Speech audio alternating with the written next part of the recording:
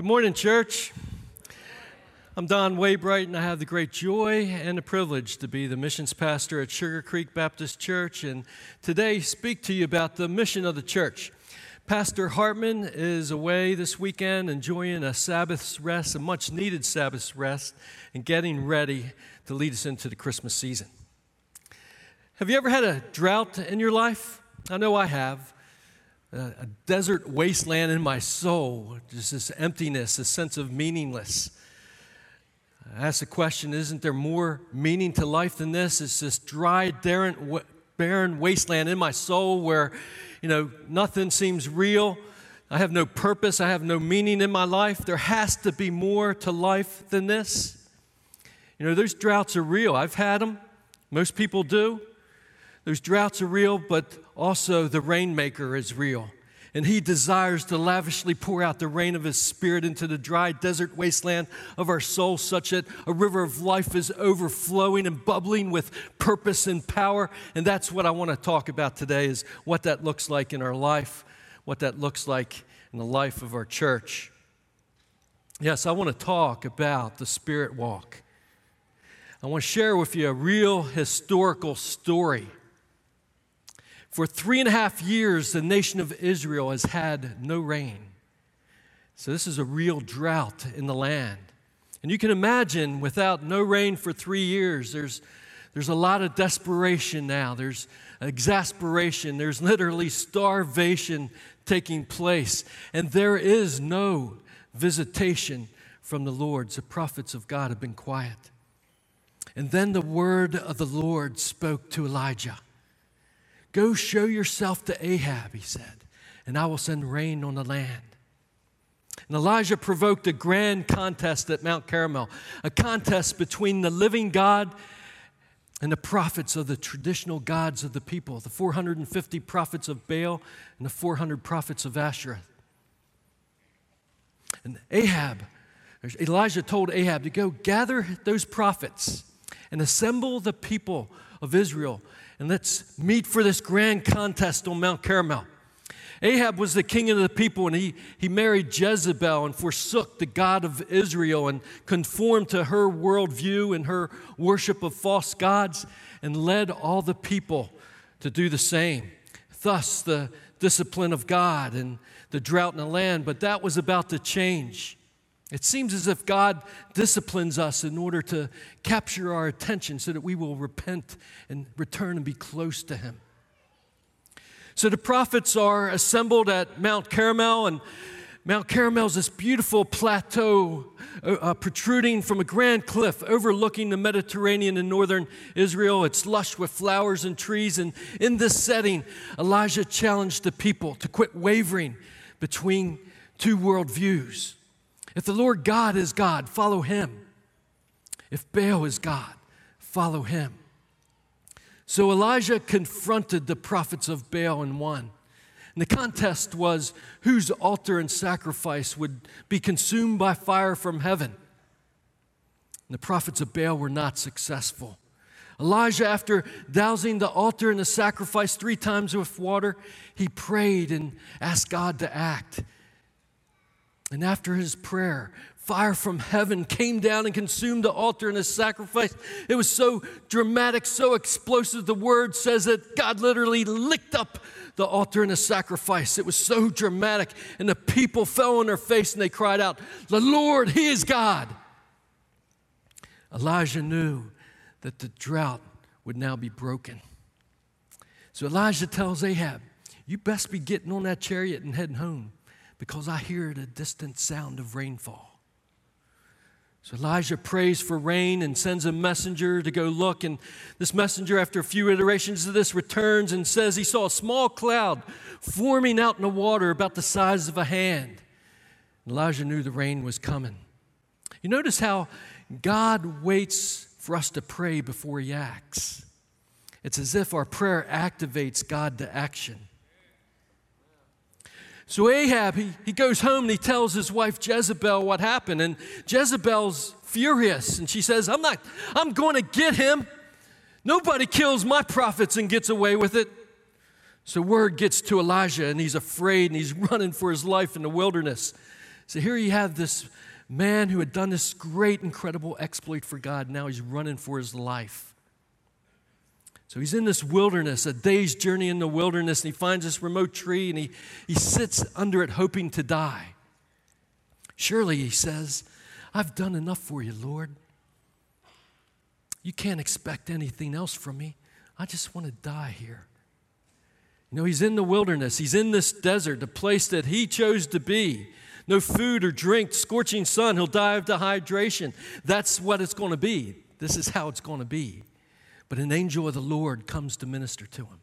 And he gave him food to eat and water to drink, and came a second time to do the same. And he gave him just enough strength for a journey of 40 days and 40 nights to the mountain of God, Mount Horeb, Mount Sinai.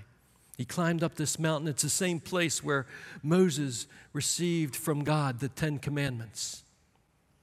He climbed the mountain and found a cave in a rock, and perhaps it's the same cave Moses stood and saw the glory of the Lord, where God showed his back to Moses as he passed by. And in that cave, God spoke to Elijah. Elijah, what are you doing here? Elijah says, I've been very zealous for you, Lord. I'm the only one left that loves you, and I've come here to meet with you. God said, come to the entrance of the cave, for my presence will pass by. Now, Elijah knew the story of Moses and how the Lord's back was revealed to Moses. Maybe that's what he's expecting. So he stands at the entrance, and a violent wind comes up from the valley. It's so powerful, like Elijah's never seen before. It literally breaks the rocks into pieces. God had done an amazing thing in sending such a violent windstorm, and no doubt Elijah is fearful for his very life. But God did not reveal himself in the wind. And then there was an enormous earthquake and shook the very root of the mountain, and the entire cave, Elijah thinking it's going to collapse any minute all around him. But God did not reveal himself to Elijah in the earthquake. And then there's a sudden fire. And it swept across the mountain and consumed all the vegetation. It says it scorched the rocks. But God did not reveal himself in the fire. But when everything was still and quiet, God whispered to Elijah. It was as if God said, come closer, Elijah. You're looking for me in the signs and wonders that I do.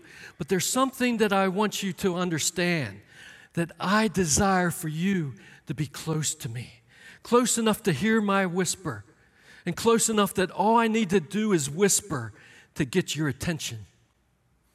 And God spoke to him in a gentle whisper. Elijah, what are you doing here? Now let's fast forward 900 years. It's a day of Pentecost in Jerusalem, the celebration of the Feast of Weeks, the first fruits of the harvest. Jews from all over the known world are gathered for the celebration. And traditionally, this is also the day they celebrate the people of God standing before the mountain of God, Mount Horeb, Mount Sinai, as God majestically displays his splendor with thunder and lightning and earthquakes and fire, and he gives to Moses the 10 Commandments, the law. It's been 50 days. Been 50 days since the resurrection of Jesus. The 120 disciples are gathered in a room together. Men and women, Mary, the mother of Jesus, Peter, the brothers of Jesus. They were praying and attending to the Lord. Then suddenly a violent wind came and swept through the whole building. And it was so violent that they could not escape the fact that God was here with them. The wind was not outside the building. The wind was inside the building. God got their attention. Then fire appeared, and no doubt they're afraid for their very lives. And as they looked at the fire, it broke into smaller pieces and touched each one of them. And as it landed on each of them, they were each filled with the Holy Spirit. And they began to speak in other languages not known to them. A great crowd gathered around him, and they began to declare in other languages the glorious, majestic works of the living God, and people could hear them. And the crowd gathered representing people from every known nation on earth, from Cyrene and Mesopotamia and Asia and Rome, Libya and Egypt and more. And they were all amazed that every single one of them heard the gospel in their own language. Elijah saw the wind and the earthquake and the fire, and he heard the still, small, gentle whisper of God. But like all people in the Old Covenant, God was still external to him. God got his attention and spoke to him personally, but he was outside of him.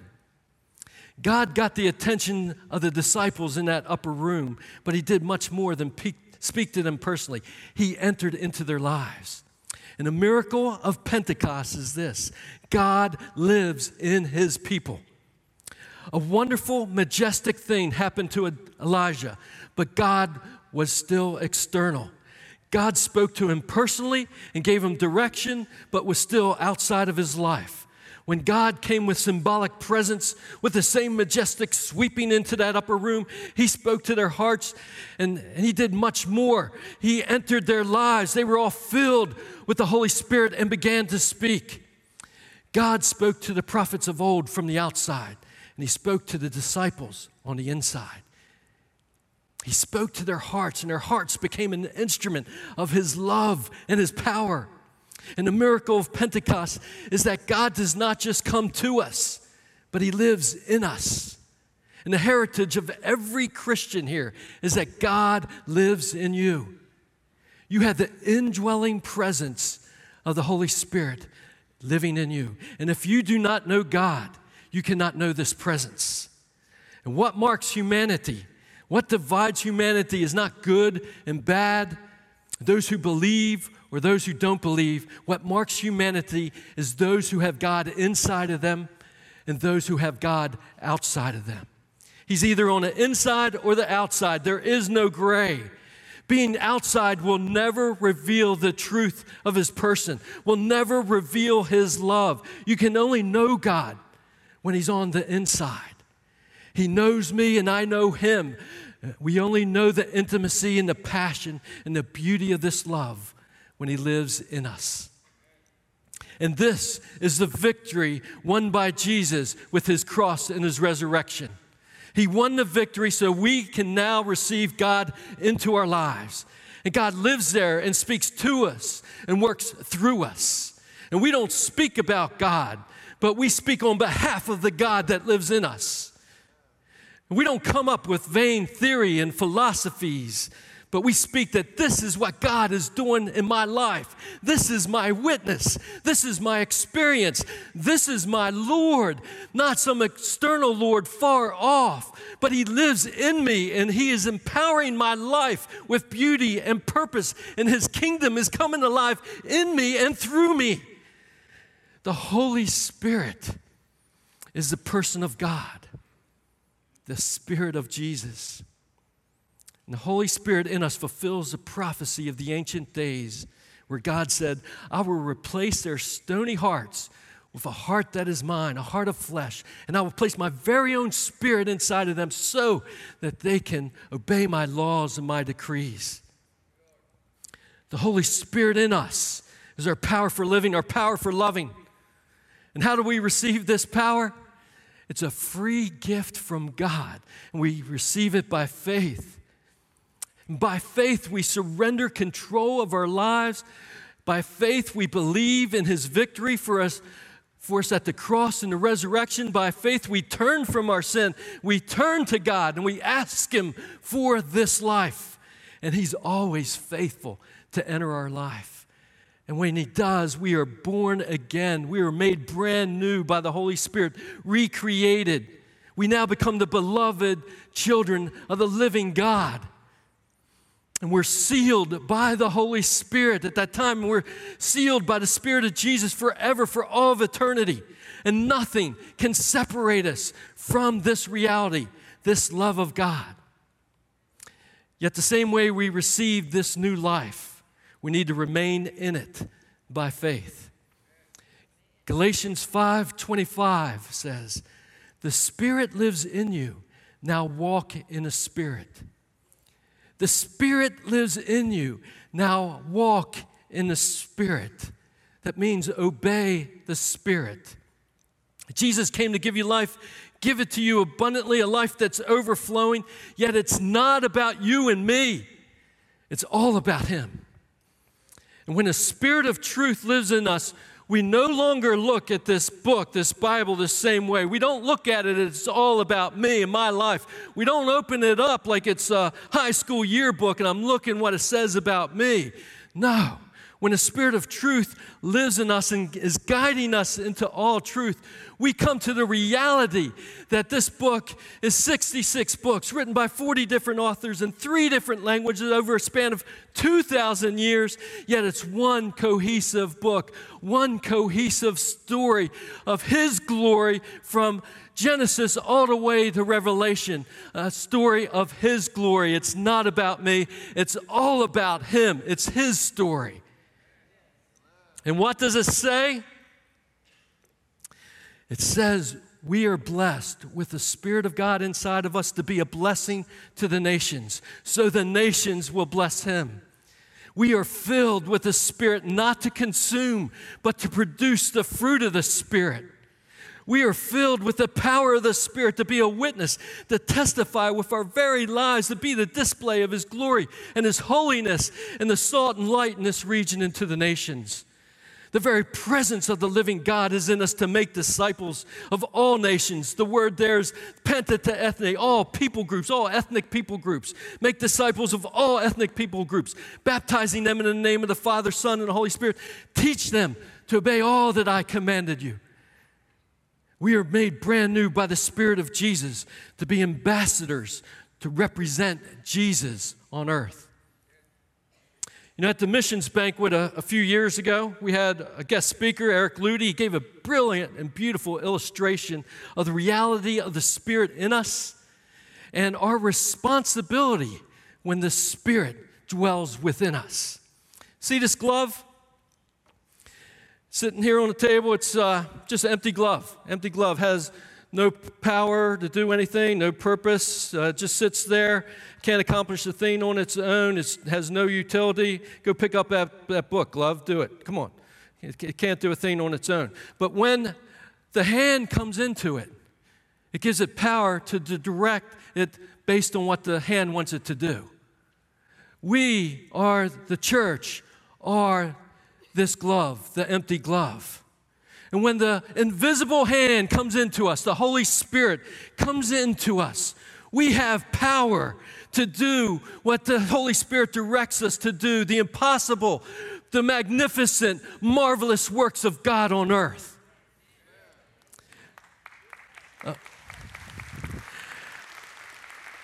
Apart from the Spirit of Jesus, we can do nothing. We just flap. Apart from Him, we can do nothing. But not by my might, nor by my power, but by the Spirit, says the Lord. We have power as a church. That's who we are. God's formed us as a church, a community, a Spirit-led, Spirit-empowered community, one living stone upon another. And our God is a God of mission. A God of mission has a church in the world, and we have a unique role. He's called us to a unique role and unique task as we walk in the Spirit. And what does a church look like when it walks in the Spirit, when it does the Spirit walk? I could tell you many threads of powerful stories of kingdom breakthroughs as we surrender and yield to the direction and the power of the Spirit. Whether it's in Bissonnette, 4.5 miles down the street, or Colombia, South America, or Honduras, or Athens, Greece, or Japan. But I want to tell you a thread today about what's taking place in North India and Nepal through the body life of our church as we submit and surrender to the Spirit walk. In North India and Nepal, we see the highest concentration of lostness in the world. This map that's on the wall is the status of global Christianity, and the red dots are 50,000 people segments.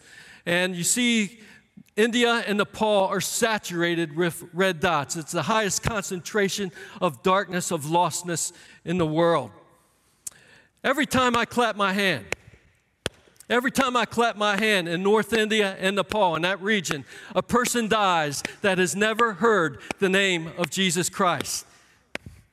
Yet God is doing something in that place if I told you, you wouldn't believe. In 2012, we were led by the Spirit to begin a strategy to impact the lostness of Delhi, the capital of India, with a multiplying disciple-making movement. In other words, a book of Acts type of movement. Our task was to catalyze this type of movement. And we would use the same tools, the methods, the processes, and patterns that Jesus taught his disciples that are all derived from Scripture. And by the way, these are the same Spirit-derived, Spirit-empowered tools that we train in our 3 levels of gospel conversation training here at Sugar Creek. So we began in Delhi to start sending short-term mission teams that would break into 2-person teams. We call them Luke 10 teams. And we would follow exactly what Jesus modeled in Luke chapter 10 with our teams. We would go out 2 by 2 throughout the city, searching for the person of peace, the house of peace, the people of God that God has already prepared for us to encounter. We would pray for those people. We would declare the kingdom of God has come to them. We would share the gospel. They'd be baptized. We'd disciple them. We'd start modeling church for them, and they would do the same. We modeled this just the same way that Jesus modeled it in Luke chapter 10 and Matthew 9. And we modeled this for our national partners there in Delhi. Nancy Howard, Sugar Creek member, a research nurse. She was on one of these teams. She's with her national partner, Sherrod, who's also the translator. They're praying over a person in the street. Then a woman comes up to them frantic and says, "Please come to my home and pray for my household." So they go to her household, and before they could even pray, she tells them about a dream that she had the night before. She said, "The night before, I had a dream that a man and a white woman would come into my home today and teach me how to worship the one true God." They shared the gospel with her. She believed. She was baptized. She was discipled, and worship began in that home. And they worship almost every day, and the place is just packed with worshipers, people hanging from the rafters of the windows. And I call her Dream Lady. Her name is Usha, but I call her Dream Lady. After 1 month, she had started 3 more churches. I want to tell you another story. Scott Blazek, he was our team leader in Delhi. Scott Blazek, Sugar Creek member, Houston police detective. I'm on a team with him as well as my wife, Teresa. We enter into another house of peace that we had been in many times before, but this time we're completely taken aback. The place is just filled with Hindu idols. There's incense burning. There's candles burning. It's covering all the walls. We ask, what is going on here?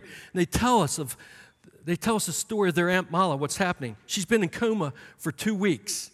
And then tomorrow they're going to pull the plug on her. They're going to pull the life support, and the doctors fully expect her to die. So they are grieving, and they are praying and fasting. They're doing a puja, Hindu worship, praying and fasting for 9 days, praying for Mala's healing. Well, Scott Blazek, he asked, "Has your Hindu gods answered your prayers?" And they said, "No." And he said, "Jesus will," with boldness. And we prayed in the name of Jesus for Mala's healing. We prayed in faith with intensity, and the people were weeping. And at the end of the prayer, Scott said, "She's healed. Mala is healed. We'll be back tomorrow to start worship to Jesus Christ and start studying the Bible together." So we're exiting the place, going out into the dark streets, and I say to Scott, "Scott, tomorrow, if there's not a resurrection, I'm not coming back."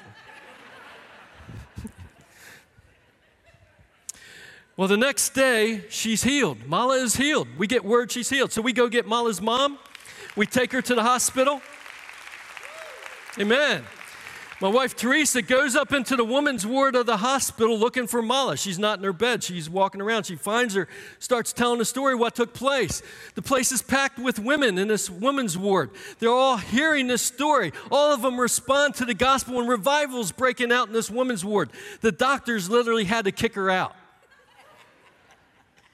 So me and Scott are sitting out in the courtyard. Here comes my wife. And then right behind her, Mala's following her. I said, "She's supposed to be dead." And here she's walking out of the hospital. And she walks down. Let's see this picture again. She walks down, takes us down to the street, and buys us a cup of chai to celebrate her healing. These are just a couple stories of the power of the Spirit working in and through us. And in Delhi, we began to model for the new believers obedience to the Scripture. We trained the elders, and now, by the grace of God, we exit Delhi. Mission accomplished because the strategy has been intentionally turned over to local ownership. The local churches now own the vision for Delhi. And in their network that we have modeled, trained, and equipped with our teams, they will have over 15,000 gospel shares this month. So we move on to the city of Mumbai, the cultural and financial center of India, to replicate what God did through us in Delhi. Our first trip is last fall, October of 2017. While on this trip, my wife Teresa and Kathleen Knowltonsmeyer, they came across a small ministry that was attempting to rescue women from the red light district of Mumbai. This ministry was making these simple little, cheesy little things that would never sell in the U.S., and they asked for help. Well, Kathleen Knowltonsmeyer just happens to be the owner of the Sugarland Sewing School. And she also is an engineer. So her and Teresa come back and they start brainstorming some simple patterns, some simple things that these women could make to create some type of sustainable income and some type of sustainable ministry. And they go back in February with the intention of training them how to make these simple bags that we could possibly sell here. So in February, they're returning, 20-hour flight. They arrive in Mumbai, going through immigration, and they are detained at immigration. Their visas are revoked and permanently revoked. We've had 6 people now from our church that have had their visas revoked because of the gospel ministry. Myself, Scott Blazek, Henry Donna Wong, and those two. And we think we figured it out, and it hasn't happened again. But their visas are revoked. They're put on the next plane back. First, they're put in a holding cell for 16 hours. They were pretty rough. 20-hour flight, 16 hours in a holding cell, another 20 hours. Look at them. They're looking kind of rough. They haven't showered in a while. But their plan is dead. Their plan is dead. But I want to come back to that. You know, Teresa was supposed to lead in February this gospel team, this Luke 10 team. Kathleen was supposed to be on it, but they came early to train these women how to sew these bags. Now they're kicked out. They're flying back to Houston. Our rest of our team is arriving, 4 people. 3 of them never been in India before. None of them have led a short-term trip before. Within 1 week of doing the gospel ministry, they had over 100 salvations, adult salvations. Woo! So while they're there in Mumbai, this team of 4 now, there's a people group that we call an unengaged, unreached people group. Now, a people group is a group of people that, in this case, they number in the tens of thousands. They have their own distinctive cultural identity, their own heart language, their own mother tongue. And this particular group has no known believers. They're hostile to the gospel. That's why we call them an unengaged, unreached people group. They live in a tent city between the skyscrapers of Mumbai, and all attempts by our national leaders and partners to reach them with the gospel have been unsuccessful. Well, our team, Adrienne Brown, little petite soccer mom, housewife, Sugar Creek member, accountant, she's partnered with this 2-person Luke 10 team with Jeremy Scott, who's on our mission staff. They spontaneously pull up in a cab at the curb right by the tent city. Out of the tent comes this man in an orange shirt right there to the right. He comes out of his tent. He comes down to the cab. He takes a hold of Jeremy's hand, grabs his hand and walks him up to the tent city. He gathers leaders all around, and he has Jeremy for a couple hours tell the story of Jesus' glory from creation all the way to the church age. Every single one of them gave their life to Jesus Christ. Every single one of them was baptized. Every single one of them now worship the Lamb of God. There's another people group. There's another language group. There's another Pentateuch ethne standing before the throne of the Lamb of God because of what the Spirit did in and through them. Now let's go back to Teresa and Kathleen. They're flying back to Houston, remember? From Mumbai. Their dreams are squashed about helping this little ministry called Hilltop of Hope. Hilltop of Hope, we call it Hilltop of Hope because it's on a little hilltop overlooking the vast domain of this vast red light district of Mumbai, the second largest red light district in the world. So what we did while they're flying on the plane, we made plans to take the leader of that little fledgling ministry, his name's Pradeep, and let's take him up to Kathmandu, Nepal. Because I'm going to be there in March anyway.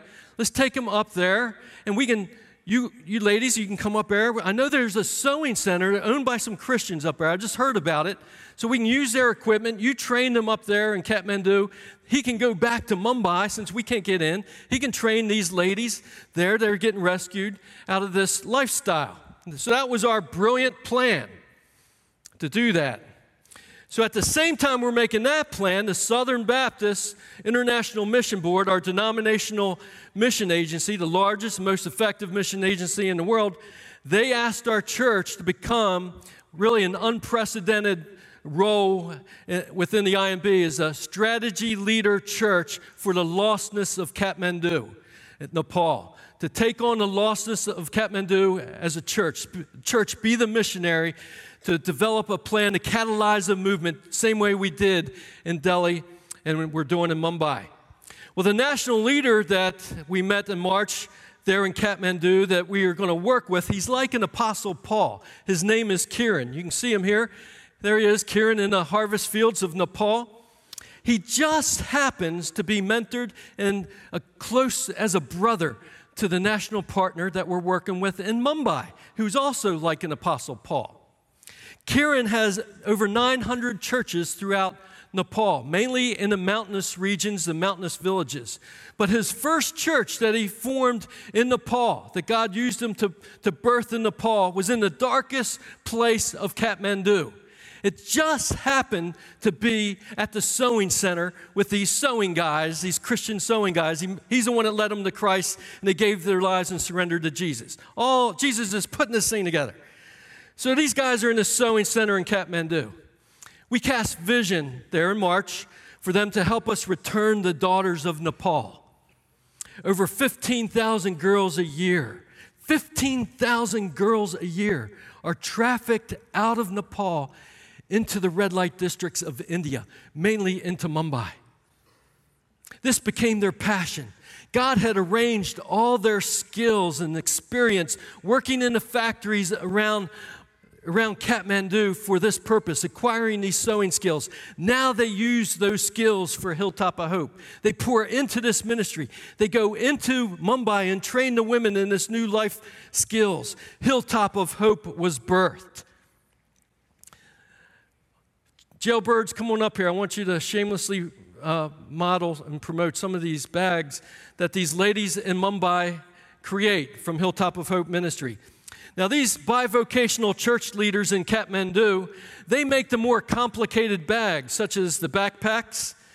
And then the girls rescued and restored from modern-day slavery in Mumbai, they make the simpler bags, at least until they acquire more skills, because they've been slaves all their life. They don't even have motor skills to cut with scissors. They got to be taught these type of skills now. We market and sell these bags in the U.S. with these sales ambassadors that are rising up within our church, telling the story of rescue and restoration and justice. And every dollar of the ministry goes to these women and their children, giving them lives of dignity. These women are trained in a new life skill. They're filled and surrendered to the Spirit. They're discipled, and they go back into the dark places rescuing others. Since May of this year, when we began this ministry, Hilltop of Hope, in Mumbai Red Light District, we have seen 33 women baptized out of the Red Light District of Mumbai.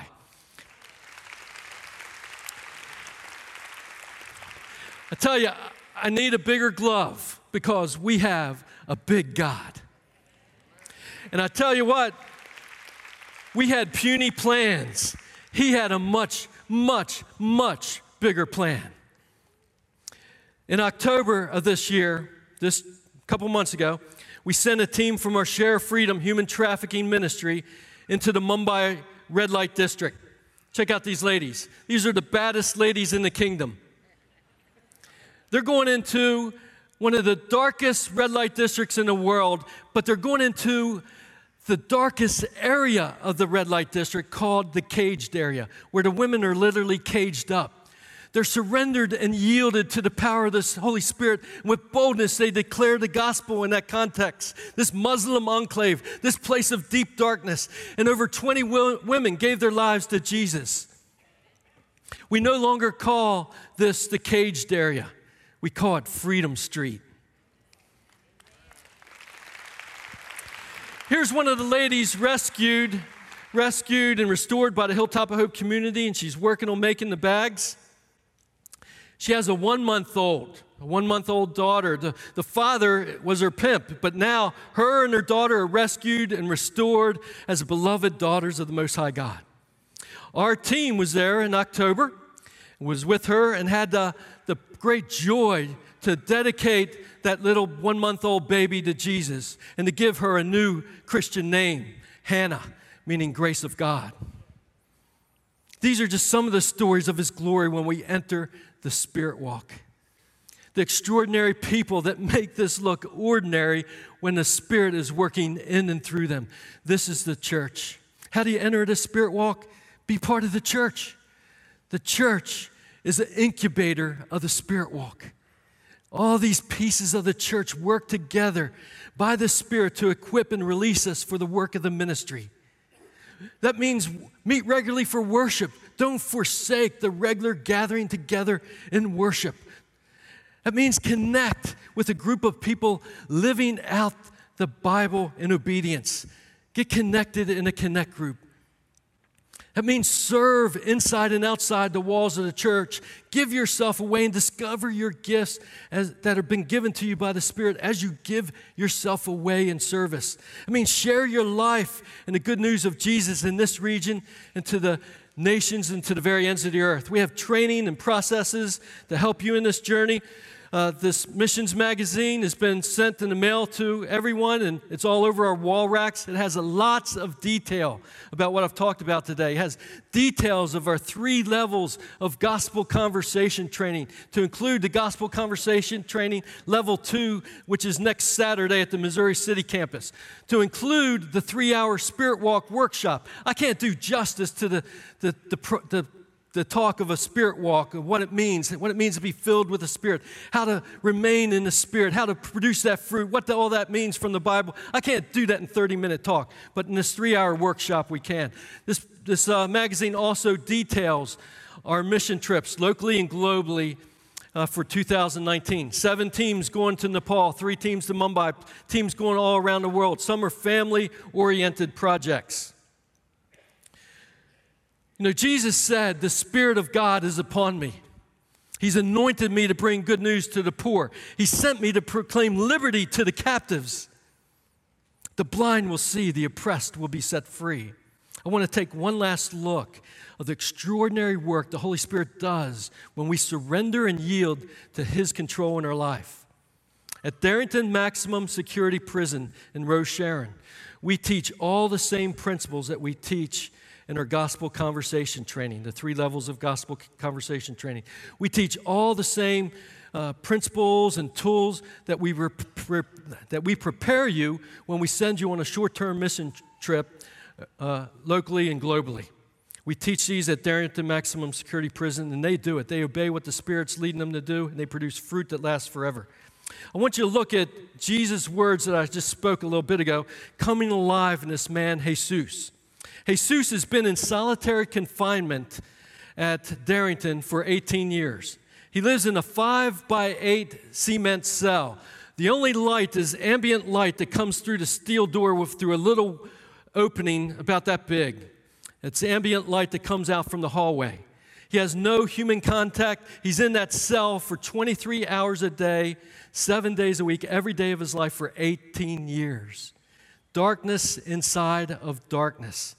Let's look what the Spirit does, the Spirit of Jesus that sets us free, free indeed. The Holy Spirit delivers us from the drought. Rivers of life will bubble up and overflow from our being. Just watch this.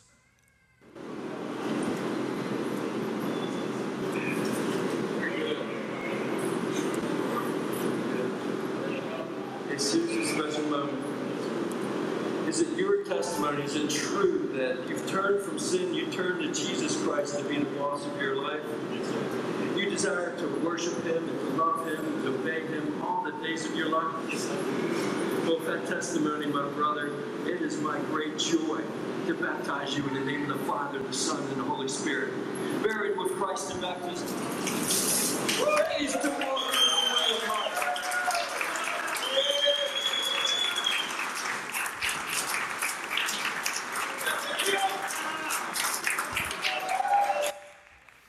The Spirit of Jesus lives in us. We live by the Spirit. Let us also walk in the Spirit walk. Let us pray. Before we pray, I want you to pray also for a special friend of our church, a great kingdom leader, Steve Smith, the author of the book Spirit Walk. He's an incredible Great Commission leader around the world. Last October, when he released the book, he was diagnosed with a very rare form of liver cancer that's untreatable. 11 months is the average lifespan. He's already living beyond that. And we're just praying. He asked us to pray for a miracle or something better. So let's also lift up our brother, Steve Smith. Oh, Abba, Father, we rejoice in you. You are holy, holy, holy, and we praise you that you're not far off, but you dwell within us, Lord God. And we praise you for the life, the body life of your church filled with your Spirit, Lord Jesus Christ. Praise you for the marvelous breakthroughs locally and around the world that you're doing. We just yield to you today, Lord God. Forgive us for keeping control of things, Lord God, trying to do it by our might, by our power. But we ask today, Lord, we surrender and yield to your Spirit in our life, Lord Jesus Christ. We ask you, Lord, if you can use anybody, use me. Use me as an instrument of your love and your fame and your glory. Lord, we lift up to you our brother Steve Smith, his wife Laura. We ask that you pour out your miraculous healing power upon him. In the very name of Jesus, we pray this. We ask, Lord God, that you would do a miracle or something even greater, that you would extend his days, that your fame would be and your exaltation would go to the nations and hasten the day of your return. So, Father, we praise you for the Spirit working in and through us, Lord. The Spirit and the bride say, come back, Jesus. Come, Lord Jesus Christ. But until you come, empower us to be the instruments of your love and your life in this day and in this generation. We pray this in the name of Jesus. Amen.